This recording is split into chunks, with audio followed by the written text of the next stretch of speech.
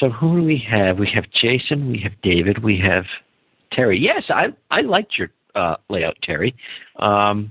It was, very, very tracky. Lots of track.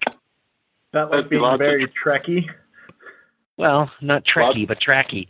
Not a whole lot of scenery. There was that nice scene when you came down with the photograph, but, you got to make the track work. You have to make the track work first. So. Exactly. I'll get to scenery eventually. I'm going to try and make a big push to try and finish the main line this year, but unlikely to happen. But I'm going to give it the old college try. That's all you can do.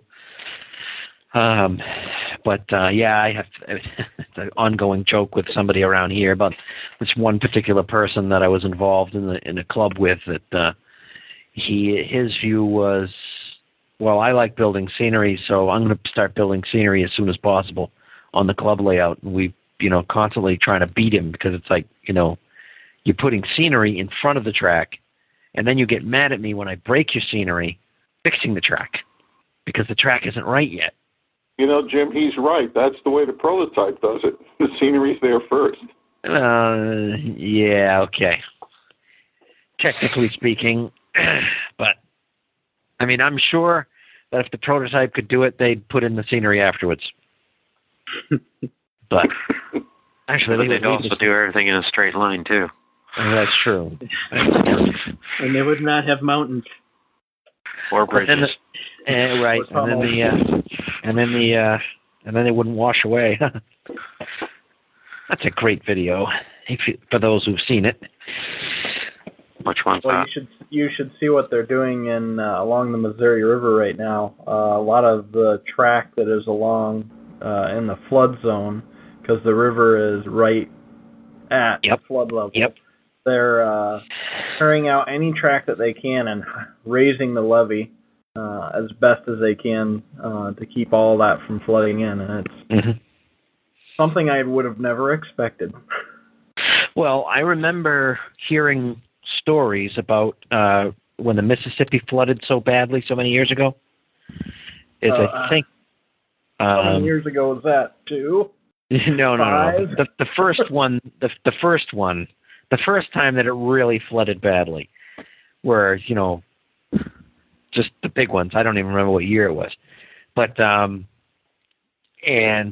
guess I'm going to say it was the Illinois Central, but whoever it was right along the river there, the track crews were in there, and they were actually keeping ahead of the water. They were raising the track an inch an hour.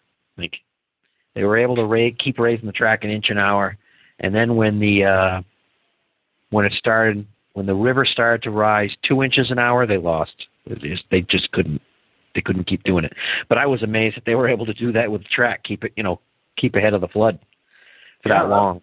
That it is impressive, and it's just amazing the things that we do to do that. Because I know the area I live in, the town has a whole historic district that is right along the river, and the levee runs by, and then we've got railroads that come in, and we've got swing gates that close the levee off as the railroad goes through. And we've got drop gates over the roads that they can drop down and then sandbag against. So it's a feat, and I feel for anybody that's actually going through all that right now, because it's we've got friends that have had to basically empty out their houses and move to higher ground for basically the rest of the summer until the dams up in South Dakota can start lowering their flow rates, because at this point it's anticipated until at least the end of August, beginning of September before the flood levels go down. And I was like, oh, and the rain we've been having is not helping. Right. My American history is very limited, being a Canadian, but is there some reason why it was chosen to do all these levees versus maybe limiting some of these areas to more high ground to develop, build, and so forth? Is there some reason, or has the weather patterns just changed that much that that's just the long and short of it? Before all the levees were built, the towns were in place. And then as traffic grew on all these, especially the Missouri and the Mississippi, the Corps came through and straightened and desnarled all the rivers and levied them to help, because now all of a sudden they've taken out X number of miles of floodway and riverway that was helping take some of the flood, not all of it by any means, but so now the water runs pretty quickly straight down. They've got dams at different areas to help control when floods happen. But I think when I lived in Omaha, I was doing some historic research for a couple of the towns there. In the course of 1,000 years, the Missouri River right there has changed its position in the valley, I think, 8 times.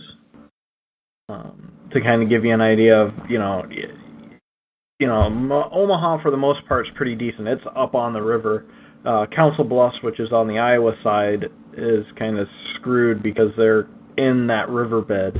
And so most of the rules for the city play off of a concept that we call the 100-year flood, which if you've lived anywhere in the Midwest, we've had the 100-year flood, the 50-year flood, the 5,000-year flood.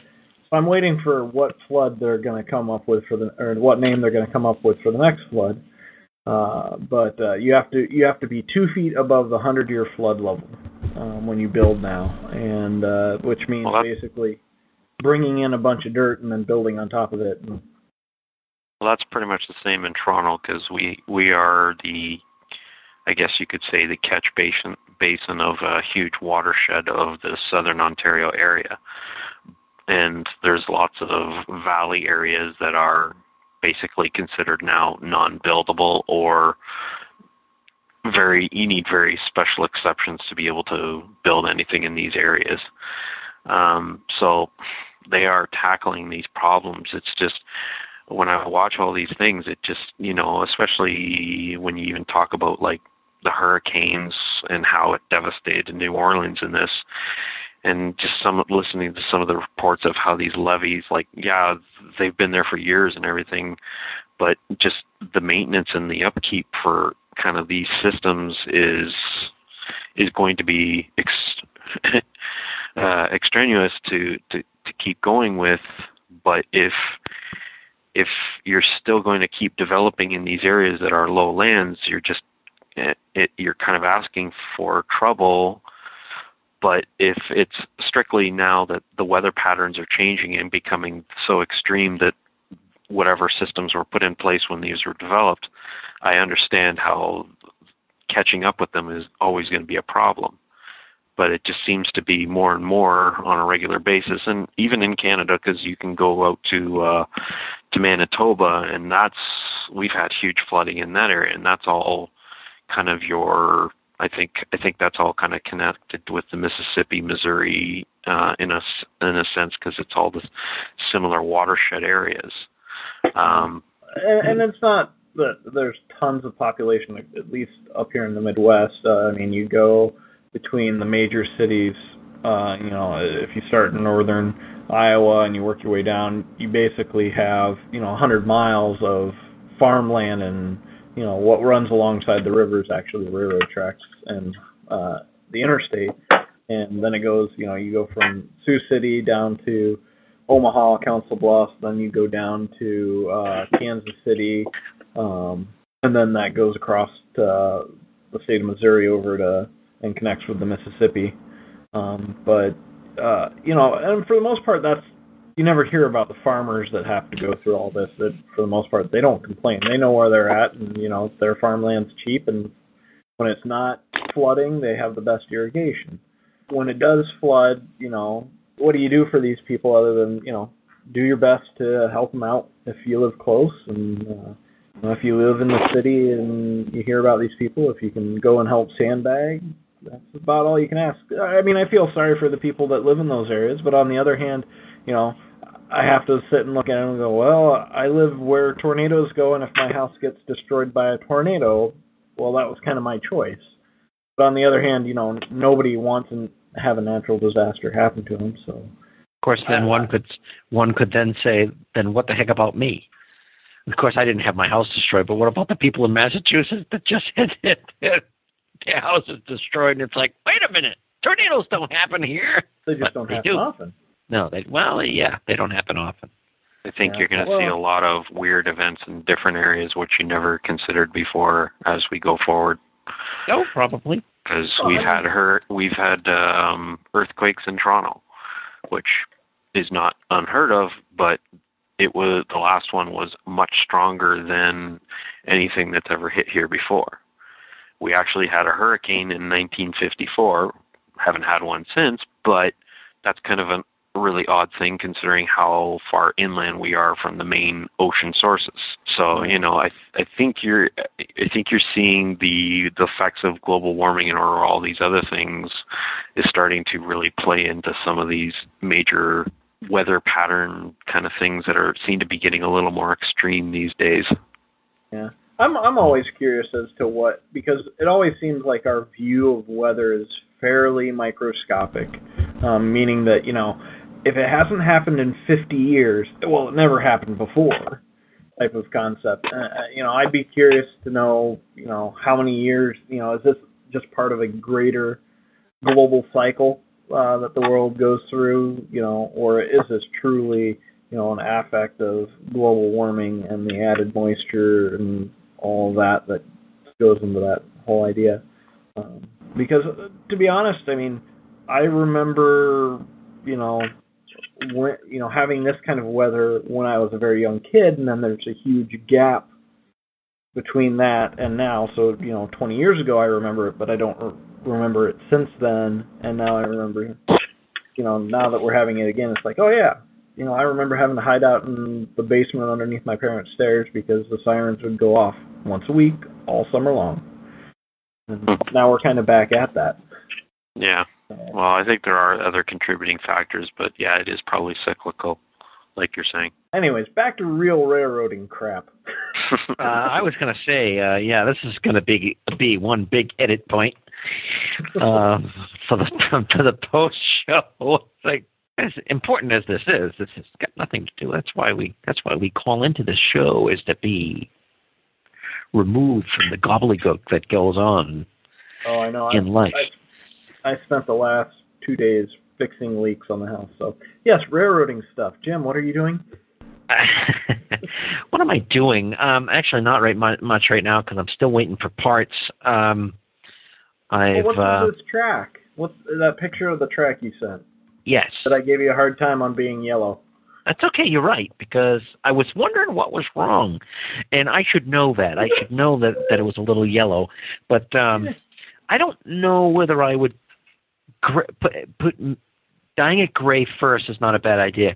What I had said about the first tie, that you probably like that one better because it's not, except for the left-hand edge of it, basically the tie does not look yellow at all, but that's because that's one of the ties that I hit with the ebony stain first. Yeah. That whole tie was hit with ebony stain, and I thought it was too dark. And then I hit over it with a different stain, and I said, that was pretty good.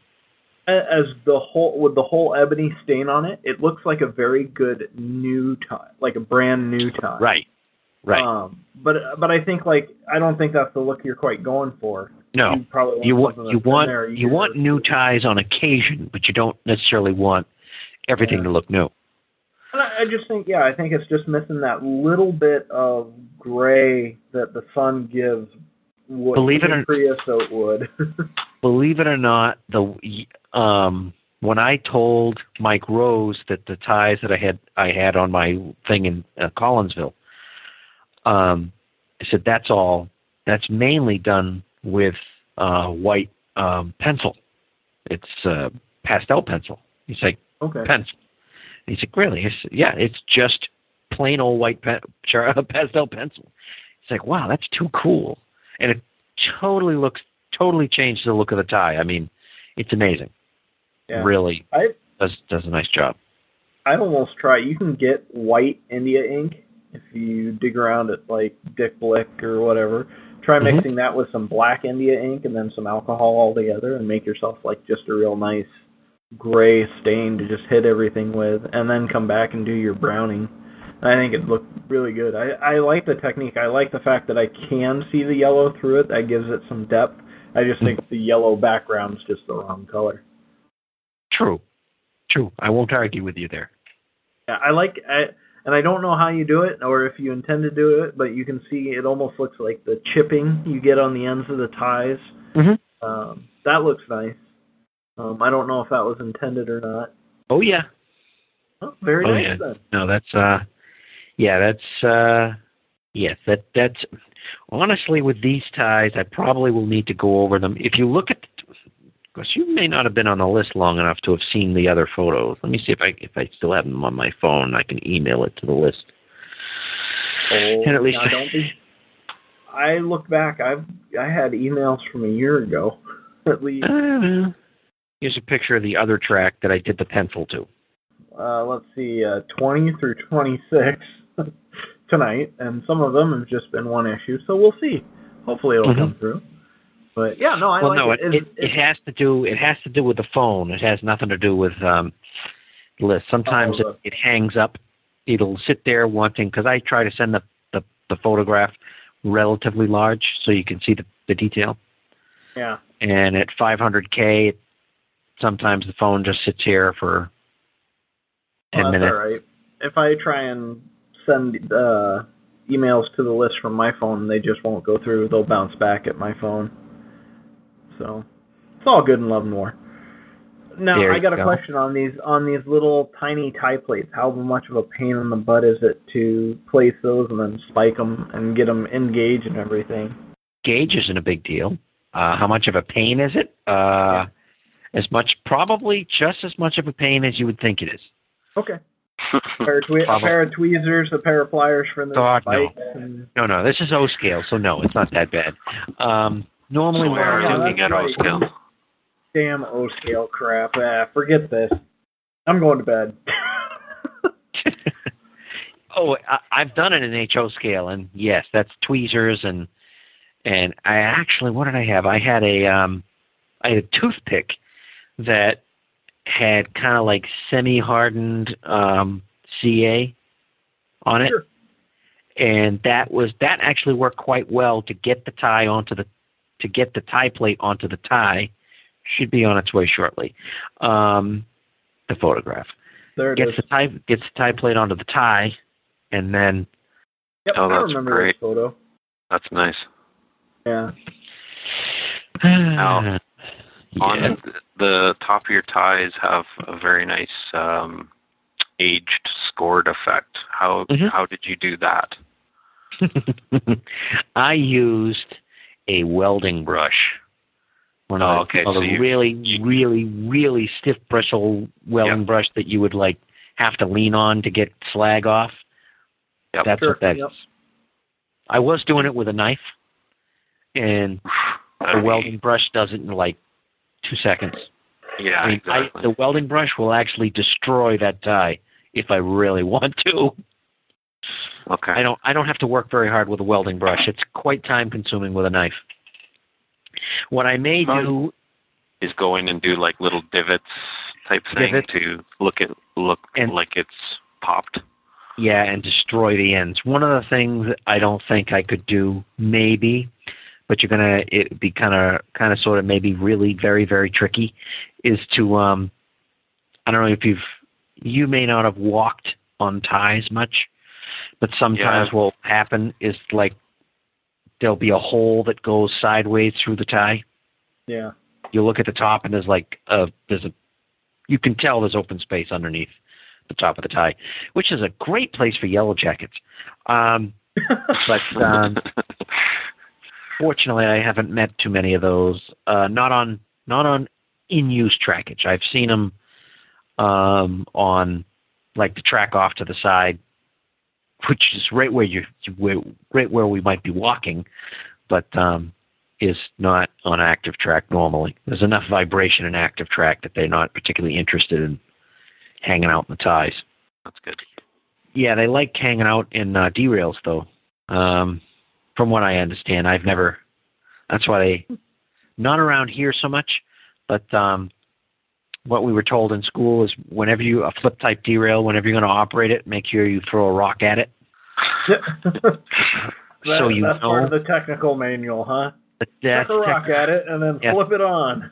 Well, you throw a rock at it. You throw a rock at it to see whether it's somebody else's house. And if it's somebody else's house, don't use it. Don't operate the derail. Get something to kill them or something.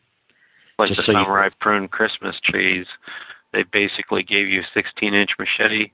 They gave you a hockey shin pad, showed you how to swing the machete, and if you did it wrong, you basically would hit yourself in the shin, and that's where you put the pad. And then if you took your first swipe and the tree started buzzing, they just told you, drop everything and run. Uh-huh. That was the rules. Uh-huh.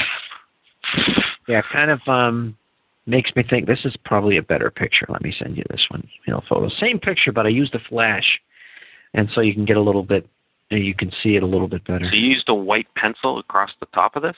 Uh-huh. That's white pastel pencil, yeah. Pastel pencil, okay.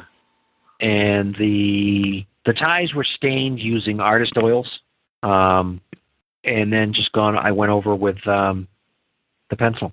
I was amazed. It's like, wow, it looks like ties. Because when you put the stain on it to begin with, it's like, well, it looks okay. I'm not sure if that's right, but it looks okay. And then once I put the pencil on it, it's like, wow, that's great. Yep, Mike wants to try it on his, although he's using mostly all plastic ties, but. I basically just did a white dry brushing across the plastic ties, and it kind of gives the same effect as what you're doing. Mm-hmm. But we're talking HO scale, and I'm not quite to the level of what you're doing there. Well, I'm just like in a lot of instances, it's just I'm putting it out there, and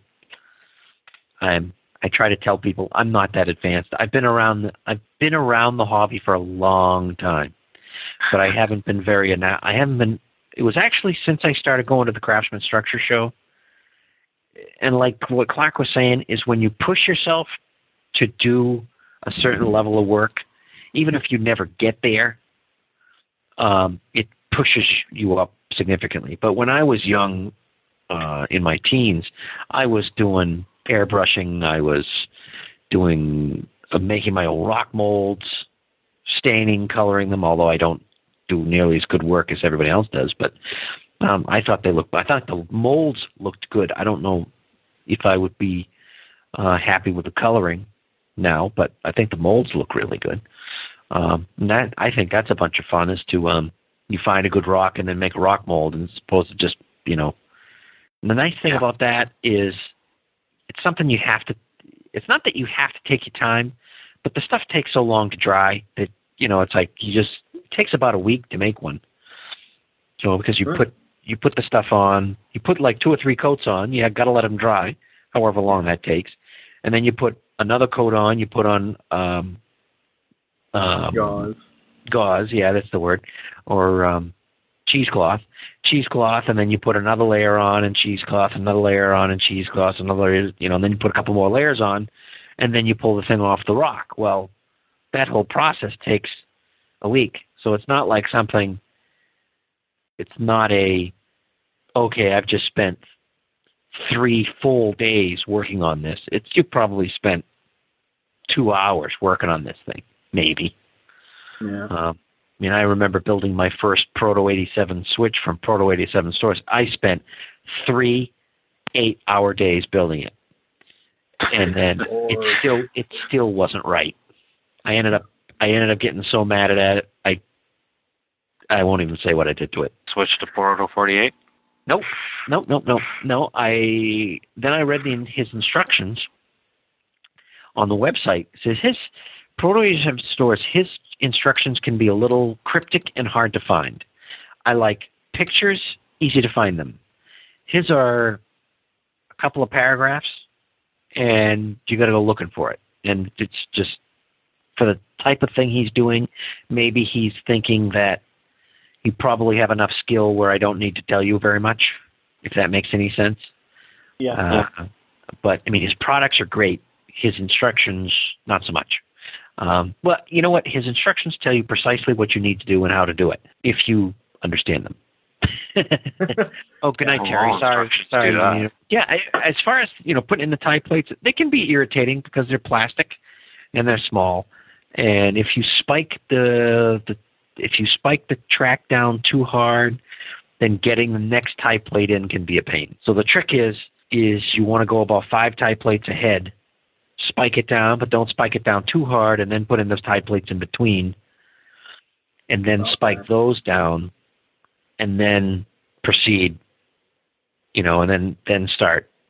I'm using big spikes, relatively speaking. I'm using the microengineering spikes, and I cut the heads down, and then I crush them. I crush the heads so they're not so wide, but their small spikes are not so small. So HO, they're huge. Oh, HO, they're huge. Oh, they're still huge, but at least they're closer. Really, you should be using Proto-87 spikes for O. Yeah. Those are the more correct ones. Yes. On this last picture you sent there, Jim, there's a bunch of red along the one inner face of the track there. Is that some sort of powder you put in there, or is that just the effect of the picture? No, that's powder. And what was that for? Like the rusting of the tie or something? No, the rusting of the rail and the tie plates. Okay. What normally happens with rail is the rust will flow down the rail and it gets onto the ballast. Mm-hmm. So you don't normally just have rust on the rail, but the rust actually flows into the ballast and changes the color of the ballast. It's not uncommon. Right. Huh. Right. Okay. We don't seem to get that as much here. I've seen that on old abandoned areas that were up near my grandparents' house. They now run a little short line through there, which is an excursion route. But the one section that they don't use anymore, before they ripped it all up, you got what Jim is saying, and that was probably about 100 years old. That section. So that's now, of course, the length of time. That being said, the Franklin main line, which is the MBTA main line, has this effect on it. Believe it or not, if you look at it from an angle during the summertime, after it's rained a couple of times, it looks like a solid line of rust. You don't see the individual. You can see where the section between the ties of the ballast is, but you can just see the line of rust continuing. That's where I got the idea. It was actually from a main line track that's like 10 trains a day on that track. So. Is it a different grade of steel of some sort maybe that causes that? Could be. I mean, it's not like brutal rust. It's just the weathering from the side of the rail, which is kind of a rail brown, roof brown type of color. Slightly rusty, but not severe. I have no idea what it's from. I just kind of like the effect. It's not something people really model much. So. And I shouldn't say it doesn't happen here. It does. It just doesn't get as wide as the picture makes it seem. It's like maybe at most an inch away from the face of the web of the rail. Yeah, I would say under normal circumstances that was probably a little heavy-handed on my part. But under normal circumstances, what I'm talking about is about even with the tie plates. Okay. The effect I'm talking about is even with the tie plates. It doesn't go all the way out as far as that is. That is I figured that on a siding like this, I'm sure there's a prototype somewhere that looks like that. So I wasn't overly concerned. So. I can't argue with it because exactly. I like the black dot. The black staining in the middle of the tires on the far right-hand side. I think that looks good. Oh, that's hugely popular. That happens all the time. Normally, I got to figure out some way to make it more goopy because there's kind of you can more oily. Yeah, when I say Like goopy, I shiny mean or- like dry, greasy. No, like, because what will happen a lot of times is the grease will get on the ties, and it's like Yeah. it's kind of thick. It's not shiny. It's just a thick film, so you don't really see very much of the ballast.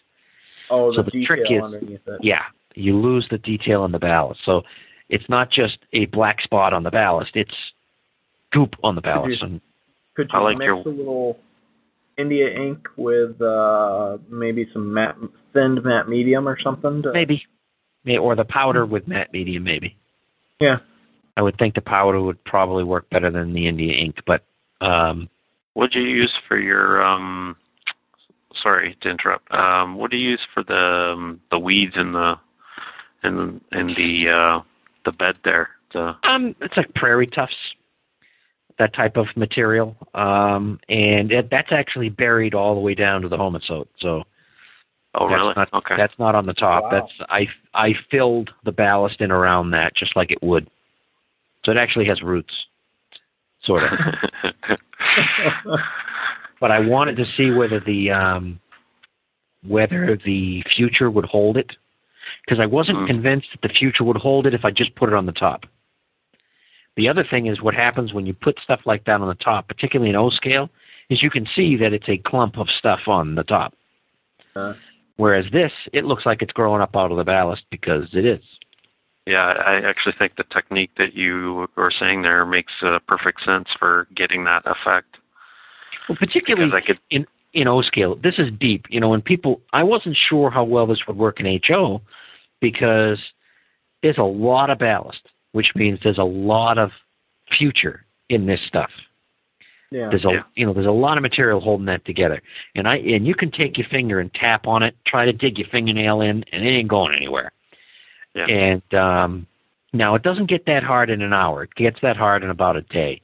But you can, in an hour. You know how with if you use white glue to put ballast down, you can't touch it for 4 hours, 6 hours. If you even look at it funny, it screws it up.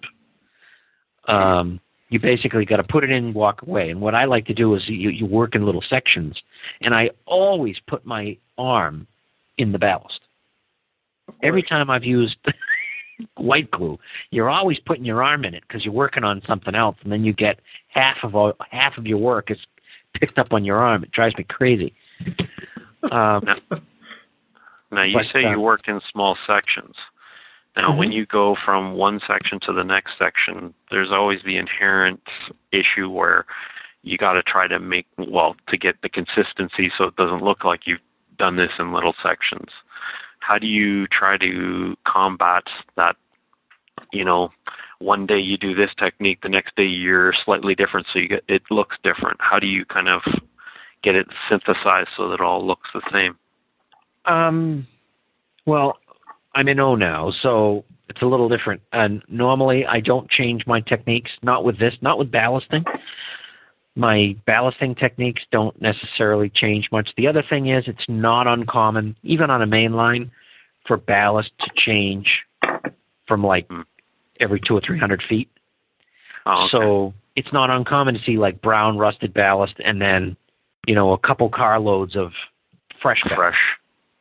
And it can look awful until they tamp it. So that's not uncommon. So I'm basing it on my own experience on the prototype, where things can look different, and if you make things look too uniform, the only thing I will say about in a model is because we're looking at such a small space, if it isn't uniform, it looks goofy.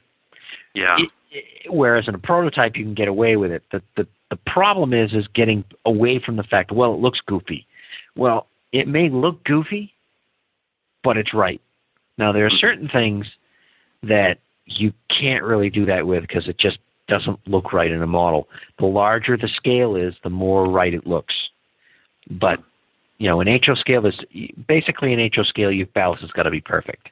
If your ballast isn't perfect in HO, it just looks like you're lazy. And you don't know what you're doing, unfortunately. Whereas on the prototype, that's, the ballast doesn't normally look that perfect unless you're on a main line. And even then, Once you're standing on it, if you're standing on a bridge looking at it, it looks perfect. Once you stand on it, you can see there's all sorts of junk in there. That follows the 3-foot rule that I like. Mm-hmm. When you stand at a model, how many scale feet are you away? When you go to do your prototype research, that's how you should look at it. So, yes and no. Yes and no. The only thing that I will say about that is it depends on what you're trying to accomplish. It also depends on the scale that you're in. I think you can get away with that in N, but what I will say to that philosophy is, okay, yeah, if it looks great from if it looks okay from 3 feet, okay, but if it looks good from 1.5 inches, think how good it's going to look from 3 feet. But it's a little different with O-scale and P48. It's because people are going to stick their face right into it. People, with that boxcar that I did, people can put their face 1.5 inches from it, and you can read the lettering on the little pieces of paper I put on the side of the car. Yeah. People can't believe that I made tack boards out of wood. It's like, that's real wood on the tack boards? I'm like, yeah. Says, well, okay, and then you glued it on. I says, no, I used aluminum foil as the real tack boards have got this like thin gauge metal that holds it all together. So I used aluminum foil, so it's actually just about the right size. And people are like, you're out of your mind. That may be true, and that's not that's not wouldn't be the first time you've heard that. That's not the first time I've heard that. But you know what? Does it look good? Well, yeah. Okay, that's the point. And it's nice to have something that I can go to a prototype meet and say people like, oh wow, cool. That's people like, that's way too cool. And then when you say, oh, the thing cushions, no way. Oh, and you pull the pin, it actually opens the coupler. They're like, no way. To the glad hands mate too. I says, I'm working on that. Oh man. So got to get that mill, huh, Jim? Yeah, I do actually. I got to get around to doing that one of these days. I like a lot of other things. I don't know whether I'll have the time. I'm glad I got this.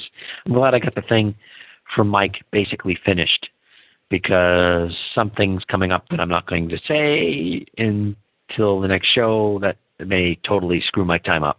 So, we'll see. Come on, Jim, let us in. Nope. 2 weeks. 2 weeks. July 2nd, you can hear about it. I can't tell you now. So, I'm going to harass you on Skype for 2 weeks. That's fun. Be my guest. Be my guest. Just because most of the time on Skype, I'm not actually there. I just forget to turn myself off. So, anyway, no. I will tell everybody once I get there. It's just I'm not telling anybody. So anyway. No. Surprises are good too.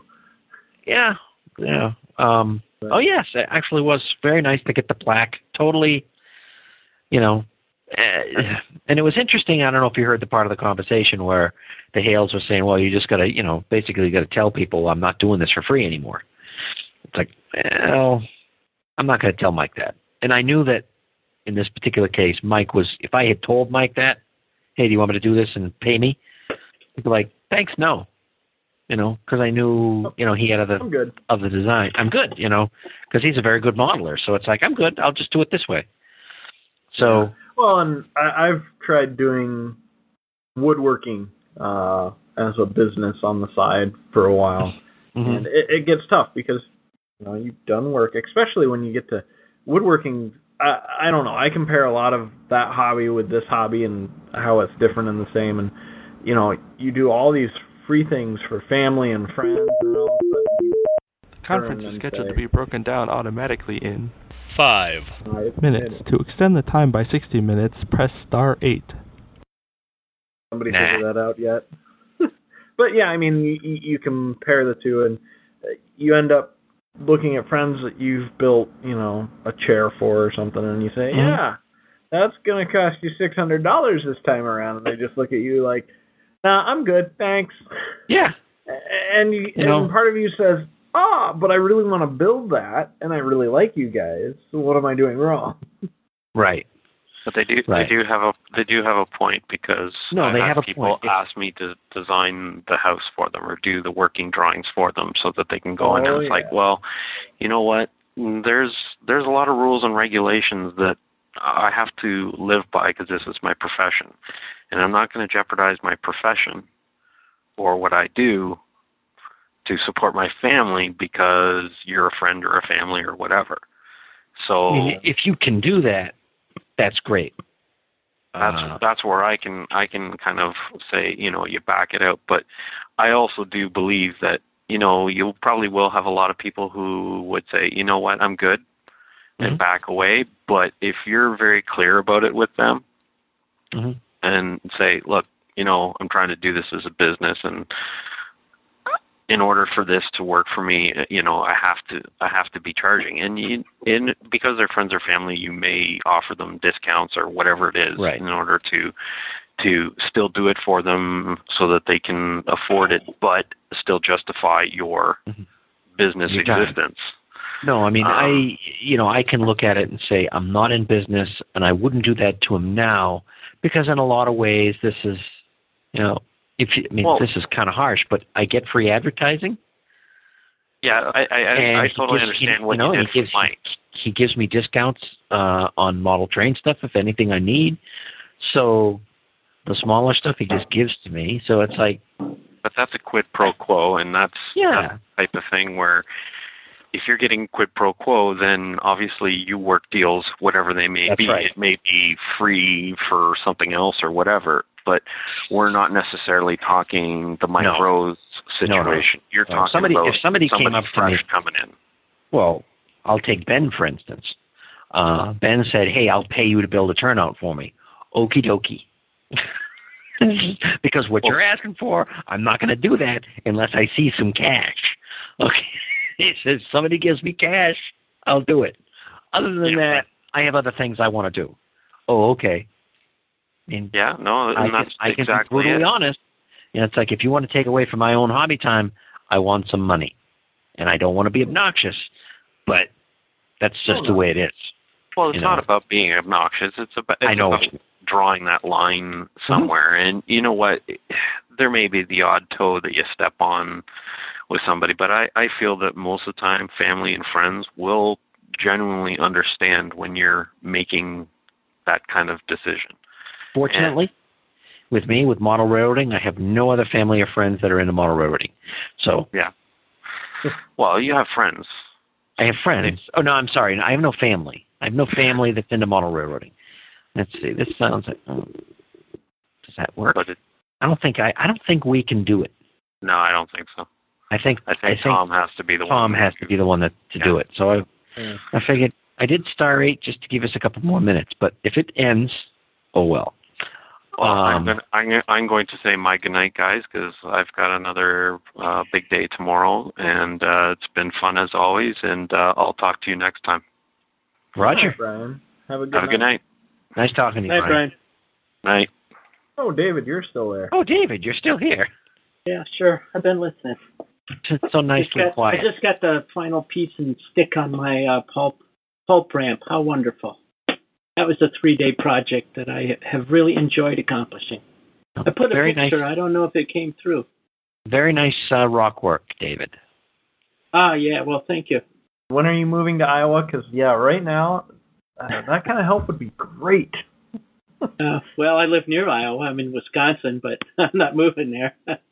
Well, that's cool. That's just a couple-hour drive away then. That's fair enough. Yeah.